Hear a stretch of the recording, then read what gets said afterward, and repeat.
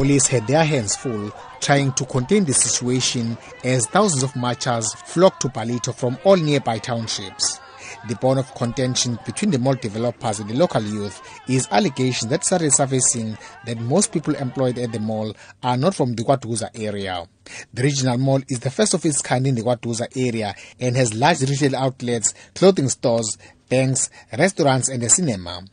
However, the first day of business turned ugly when thousands of marchers forced their way onto the premises demanding employment.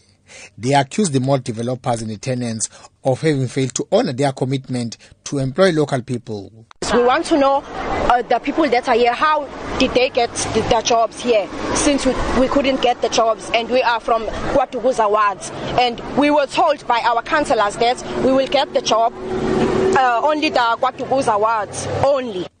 ANCYL Provincial Secretary Ramatlodi, who led the march, accused the developers of having failed to ensure that ownership of the mall is inclusive of black people. We want young people to be employed. We see developments happening left, right and center in our communities where big malls are being erected, but it's not translating to economic opportunities for young people. It's not translating to jobs for young people. However, the owners of the mall have dismissed claims by the marchers that the mall and tenants have employed people outside KwaDukuza area.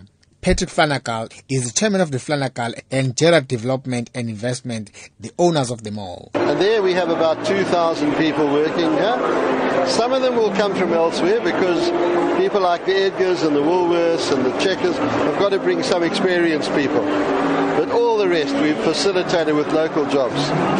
We've got artworks in the centre, all done by township artists. Because of the unemployment, there's an expectation that is raised for jobs.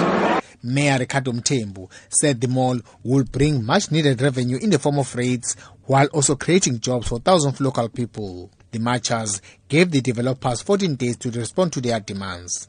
The march ended with no further incidents other than the earlier vandalism of boom gates and the mall's flower garden.